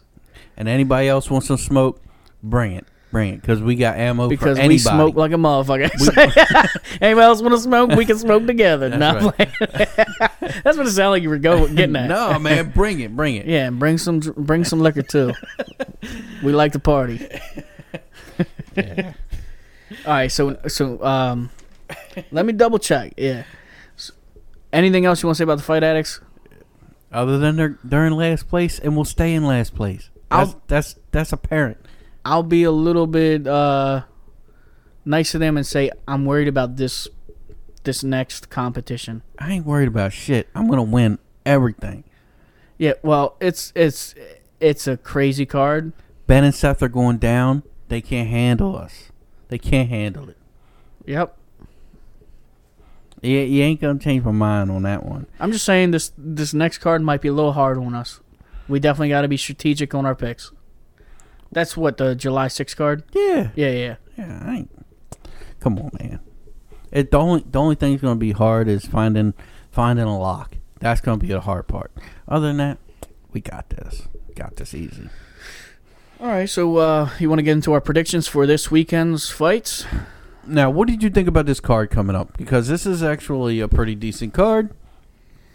I think I like these little US or ESPN type fights because, you know, like I said, it's not the title shot. It's the right there in your face. It's the more lesser known guys.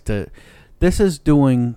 These little fights are what Spike used to be, you know, when they would have the UFC Unleashed. I think that's what it was called, right?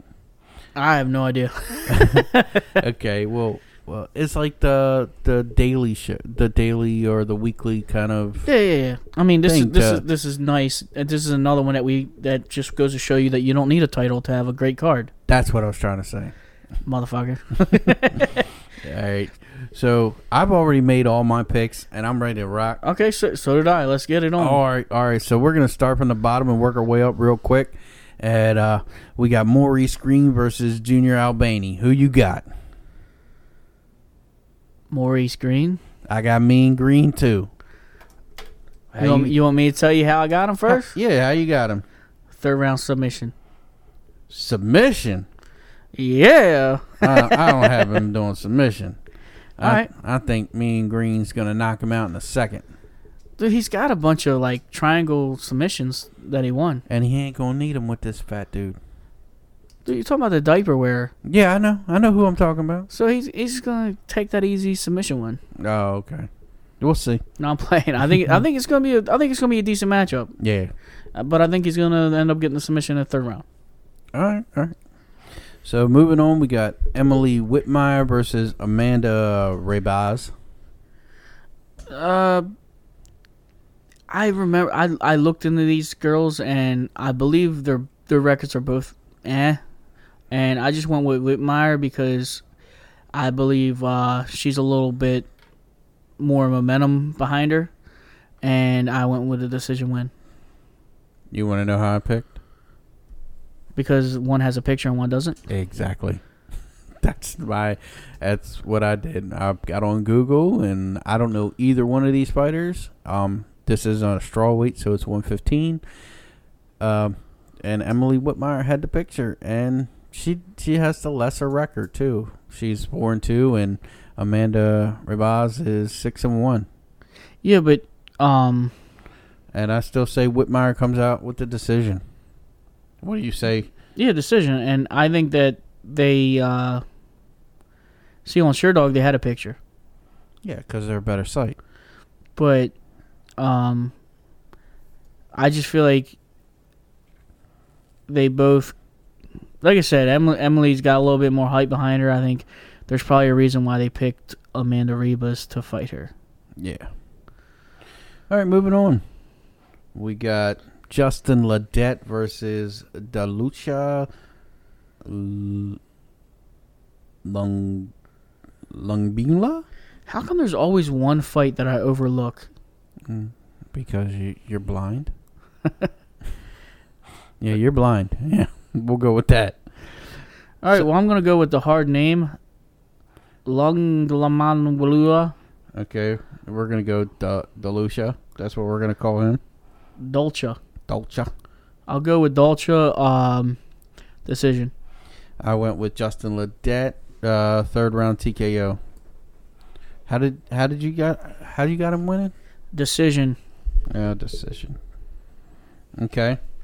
All right, moving up the card, we got a nice lightweight battle between Jared Gordon and Dan Morat. Gotta go with Flash Gordon. Flash Gordon. I went with Flash Gordon too. First round TKO? No, I did not. I said it's going to be a long one for the decision. All right. And you got first round TKO? That's Flash Gordon. He's coming in strong. All right. I ain't going to hold you back. All right. So next we got a nice featherweight battle between Jordan Griffin and Vince Murdoch. I don't know much about these guys. Based over the record, I just kind of took a wild guess. And I'm going to go with Griffin, second round TKO. I'm going with the decision with Griffin as well. These guys both have like a lot of people on this card don't have the greatest. Some people have very good records, but some it's kind of just they got a pretty good amount of losses built up. Yeah. All right, moving on. We got a light heavyweight battle between Vicinius Morena, is that it? Morea, that's better. Versus Eric, yeah boy, Anders. Yo, you cannot fucking. You have to love Eric Anders. Yeah. I don't. Eric Andre, my favorite comedian. Not really, but yeah, Eric Anders. He's okay. So his last two fights have been kind of a little off.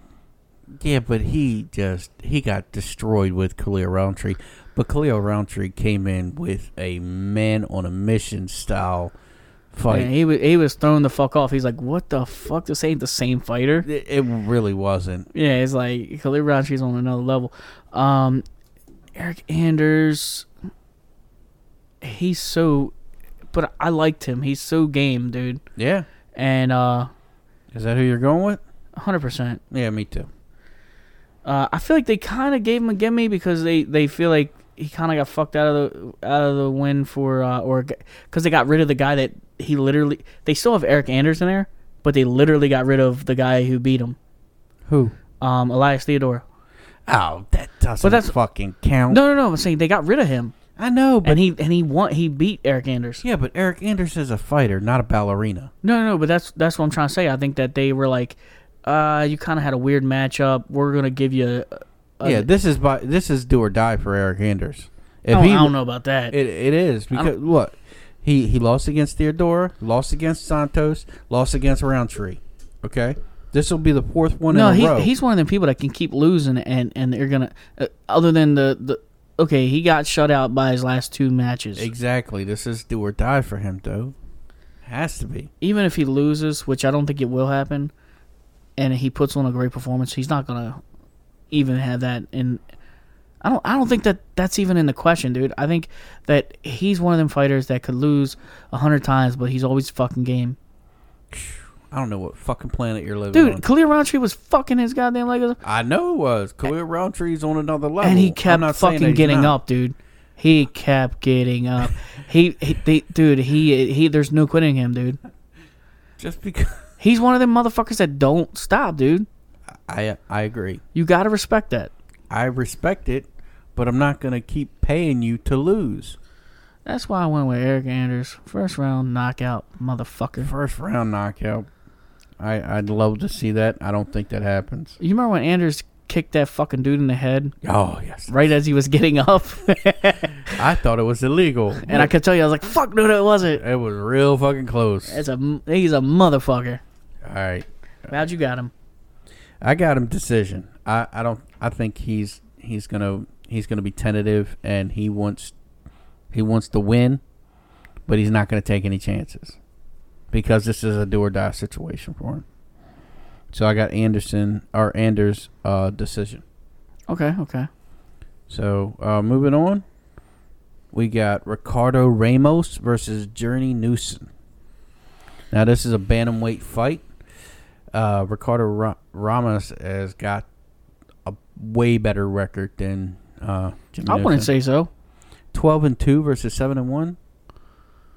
I mean, that's a pretty big. He just has a few more fights, but he still got 2 losses. Look, you can say what you want to say. I'm gonna go with Newson. All right. Fucking decision. And I say Ramos decision.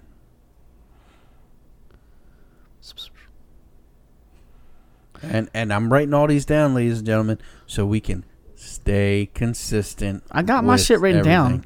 I got all my shit written down. All right. We're gonna hold it. All right, moving on to the main card. We got. Click the main card, motherfucker. Alonzo Menfield versus Paul Craig. This is a very interesting matchup to me. How do you feel about this fight? It's an interesting matchup, but I got Craig with the win. I think Craig's gonna walk this man down and just decimate him. I do. You heard it here first. I hope that happens because Ricky will be champion. I got Craig knocking this guy out first round. All right. You're fucking out of your mind. You're fucking out of your mind, dude. Okay. I'm not. I'm probably wrong. Alonzo is undefeated. Okay. Craig is mostly known for his jiu-jitsu game. You remember? Gotta surprise a motherfucker once in a while. I'm gonna go with Alonzo. Yeah. First round TKO. Oh, okay. Menfield. First round TKO. Okay. All right. That's a big boy too, by the way. I know they're light or no. They're heavyweights, right? Light heavyweights. But I'm saying Alonzo is a big motherfucker. Oh, really? He's big, dude. You don't. I don't know much about him. You cannot back out of this fight. I mean, in this pick. I already wrote it down. Of course not. I'm not. I'm holding him to it. I don't give a fuck. The last time, I'm telling you guys, the one time he was really on my ass and telling all you guys, yeah, we're going to stick to our fight because I'm sick of motherfuckers changing. I've never been big on changing my picks. And this you've changed your pick I have. For the last 3 fights. No, but I told you, I said, look, I'm going to, something in the way and might change my mind. This motherfucker, the one time he's really campaigning that we're not going to change it, changed 4 to 5 picks. He's like, you know what? This guy just looked better. Like, fuck. You couldn't even finish your thought. Okay. No, that's all. My thought was fuck. That's it. If you ain't noticed by now, guys, that word works for me. Yeah. On a number of facets. All right, moving on. We got Drew Dober versus Marco Polo Reyes. Who you got and why? I feel like Drew Dober is his skills are good, but it doesn't like he also has issues sometimes. I don't know. It's like weird. I like him, but I don't. No. Which is why I went with Marco Polo. I went with Reyes as well for the reason that Drew Dober has just enough skill to be in the UFC. I don't see him running away with the title anytime soon or even being in title contention ever. I just don't. Yeah, I don't really know about that. I mean, like I said, I like his skills, but there's certain things I don't like about him, and I can't remember. But, and I also base a lot of my picks tonight off of momentum on the last couple of fights. Yeah. And I feel like, Reyes gets it done. First round knockout. He's going to surprise Dober. So you got Dober knocking him out first round. No. That's what I wrote down. Why? I have my shit written down, Ricky. Even if you write mine wrong, we're going to go off of my paper. We'll see. We'll see. Of course we'll fucking see. How do you got it? I got Reyes knocking him around for 3 rounds decision. I think we're going to get a lot of decisions. I mean, that's common. Yeah. Except for the next fight. Next fight, it's not going to be a decision. So, all right. So next fight, we got Roosevelt Roberts versus... Is that how you pronounce that, by the way? Because I've heard some people call it Roosevelt because it's 2 O's. Roosevelt. That's what I'm saying. I don't really know. It's got 2 O's in it, I guess Roosevelt. Roosevelt Roberts versus Vinket Plitch. I would say Vince Pichel, something like that, yeah. Well, there's no E in it, so I don't know. Pichel. What the fuck you mean there's no E? In Vince, there's no E. Oh, I just figured that's a weird Polish or some shit where they just forget about the E. So anyway, this lightweight fight, Roosevelt Roberts is 8-0, and Pichel is 11-2. Who do you got? So Roosevelt, he's got such an awkward style, correct? You know what I mean? Yes, he does. He's got like that weird stiff back. He reminds me, like his stand-up reminds me of when you see Snoop Dogg sparring. He's got a Snoop Dogg way about his movement. But it's fast. He's got sticks. You know what I mean? He's like stick-armed and stiff back. He's very lanky, and he stands tall when he fights. I'm not really familiar with Pichel, but he's not, the greatest. I'm going to go with Roberts by decision. It's funny because you said right before we got to this fight, here's one that's definitely not going to decision. Yeah, I don't think it will go to decision. I think he's 8-0 for a reason, and I think he's going to knock Pichel out in the second round. I get TKO. I think he's going to get him up against the fence and just pound his day. I think unless he drastically changes his fighting style, he's not going to do that well once the competition starts getting harder. No, I don't see him getting... he's got to improve a little bit. I think this next fight is the fight I'm most excited about. Really? Why are you always shocked about my favorite fight of the night? Because you're more of a striker, or you're more of a striking type of person. I think this will be a striking match. Okay, so we got the welterweight division, Damian Maia versus Anthony Rocco Martin. And you I don't see this being a striking match. Give me your breakdown, and then I'll give you mine. Okay, I think that Martin's going to try and strike with him, and Maia's going to run and try to lure him in, clinch with him, take him down, and choke him out. I got Maia getting a submission in the third round. All right, well, Martin... Okay, so Damian Maia is a jiu-jitsu master, or whatever you want to call him. Yeah, he's beyond a black belt at this point. He's got okay stand-up at best. Yeah, at best. And it's got okay wrestling at best. Right. All it is he uses the two other main ones, as tools to get you to the ground, get your back, and take your neck. Mm-hmm. Really, that's his game plan. Everybody knows that. Yeah. And he always implements it. Yeah. Well, not always, because he's fought other, and he hasn't been doing too well. Okay. Guy like Anthony Martin, Rocco. Yeah. He puts it all together. Okay. He's super well-rounded. He's got the jiu-jitsu game. Mm-hmm. He's got striking, and he's got that it factor to where he knows how to deliver. But this is such a hard matchup for anybody. You have to play it safe with Maia. He's going to get the decision win. Rocco's getting the decision win.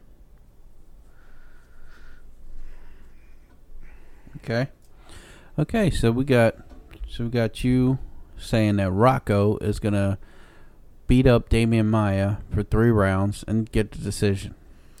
It's happened like 3 to 4 times in his last 3 to 4 fights. Okay. I'm talking about Maia. I know who you're talking about. I got you. I mean, who all fucking got decision wins over him? Fucking Woodley, Usman, Colby. I know there's another one I'm forgetting. I'm saying the list goes on, and these are all his most recent fights. I know. That's what Kevin Lee thought when he went up against RDA. I mean, I think that was Kevin Lee's problem. It's the same matchup, but just see. different partners. It's the same matchup. Hell no. Way different fighter. Way different fighters. You're out of your fucking mind. Okay. I'm way out of my mind, but when it comes true, you'll say. I think we should put some fucking put some stakes on the motherfucking line, yo. Are you scared of my blind confidence? No, I'm saying I'm not scared at all. I'm saying it's pissing me off to where I think that we should put something on the line here. What do you want to put up? What do you got? Let's put something on the line. What you got? I don't know. Okay, well, what you got? I got everything. I got everything. You don't want none. Fucking Cleo ass. All right. Co-main event. Okay. Co-main event. It's a flyweight division match. How do you say his name? Jussier Formiga versus Joseph Benavidez. Did I say that right? Sounds pretty good to me. Fucking A. Formiga. Right. So, who you got and why? Joseph Benavidez. Why? Well, I got him by decision. And I think Formiga is awesome. And he's definitely a great jiu-jitsu guy. He's got great submissions. The other two, kind of not really. Benavidez knows how to push the pace, and he knows how to defend. I think anything that Formiga can try to come at him with. I agree with you. And I think that he's going to be able to basically control the match. And but I don't think he's going to land anything, too heavy. I don't think that he's going to. I definitely don't think he's going to submit him. No. So I think that he's going to win the match by controlling it and pushing the pace and tiring him out and just kind of Khabibing him. Yeah, he's going to pepper him up and control the pace. That's how he's going to win. I got the same thing as you, Benavidez' decision. So I hope Formiga makes it interesting, but I see Benavidez coming away with the win. Up next is my boldest prediction of the night. Jesus God! All right, so I can write. Why are this you so down. worried? I'm not worried. I mean, Jesus Christ, it's Jason Bourne. All right. Who you got and why? The main event is the heavyweight division. You got Francis Ngannou versus Junior Dos Santos. Francis Ngannou is a head case, no matter what anybody says. And he's running off a lot of momentum. He's supposedly back. He might be. He might not be. Yeah. I mean, he knocked out Kane, who was on his return fight. Yeah. Who else did he fight? Curtis Blades. Knocked out Curtis Blades first round. He's good at getting first round knockouts. Yeah. Junior Dos Santos has fought heavy strikers. Yeah. And he almost always comes out on top. Yeah, this is going to be the passing of the torch fight for me. Because Junior Dos Santos was Francis Ngannou 2 years ago. Not exactly, but kind of. I get what you're saying. But Ngannou's looked at as a different animal, and stylistically he's looked at as different because Ngannou is more known for his power when Santos was known for his power and precision and speed. Yeah. I mean, Junior Dos Santos. But they both were knocking people out left and right. Yeah. I mean, just taking souls.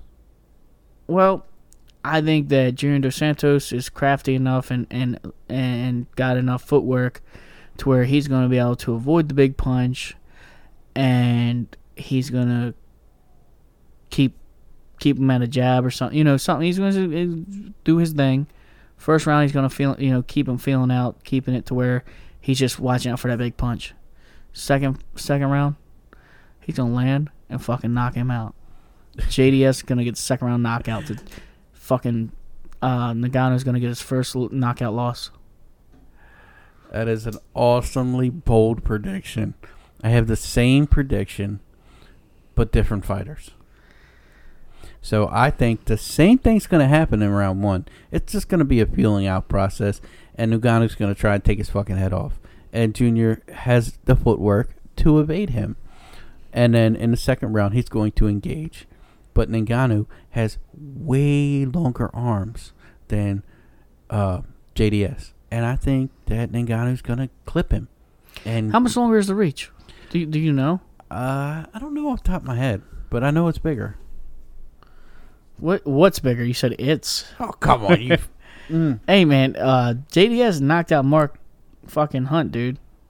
Yeah. Yeah, I'm not saying that how are you going to bet against somebody like that? I'm gonna bet. I'm gonna use his record because right now, I mean, the way he knocked out Alistair Overeem, the way he knocked out Curtis Blades, and the way he got the decision loss against fucking Derek Lewis. Come on, man. He got exposed. And I'm not saying that he's the perfect fighter. Ngannou's not the perfect fighter. But Ngannou's going to destroy JDS when it comes the second round and they try and engage. That's what Kane thought, too, before Kane got his lights turned out. For some reason, Google has a picture of Cain Velasquez as JDS. But it says he has a 77-inch reach. Okay. Which is still way smaller than... Ngannou? No, still way smaller than... fucking John Jones, dude. 84-inch reach. Oh, yeah. John Jones he's a freak of nature. He's an asshole and a freak of nature. So speaking of 84-inch reach, Ngannou has 83. Yeah, see? I'm telling you. Hey, it's gonna hurt. It's gonna hurt your pride. Now, when do you JDS think goes down. Ngannou has enough speed to shock JDS? No, I don't think it's gonna be a speed that was thing. my deciding factor because I was starting to think that maybe Ngannou's speed is just good enough to fucking catch JDS off guard. He is deceptively fast. Like he gets in really quick. Yeah, but I think that's because he's so long. I don't think that's because he's fast. Well, then I got JDS. Like I said, I'm sticking with my decisions, dude. I'm thinking mine too. Mine's already wrote down, and yours is wrote down. We got this in the bag. I can't wait. Saturday, UFC, ESPN, all the way at the Tiger Center in Minneapolis, Minnesota, baby. Can't wait.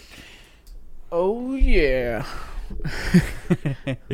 So, man, it's been a great night tonight. It's a great show. We rounded out. I think we should end it on a good note. What do you think? Hell yeah. I'm going to take this time to remind y'all, if you're listening on Apple Podcast, give us a 5-star rating and a nice little review.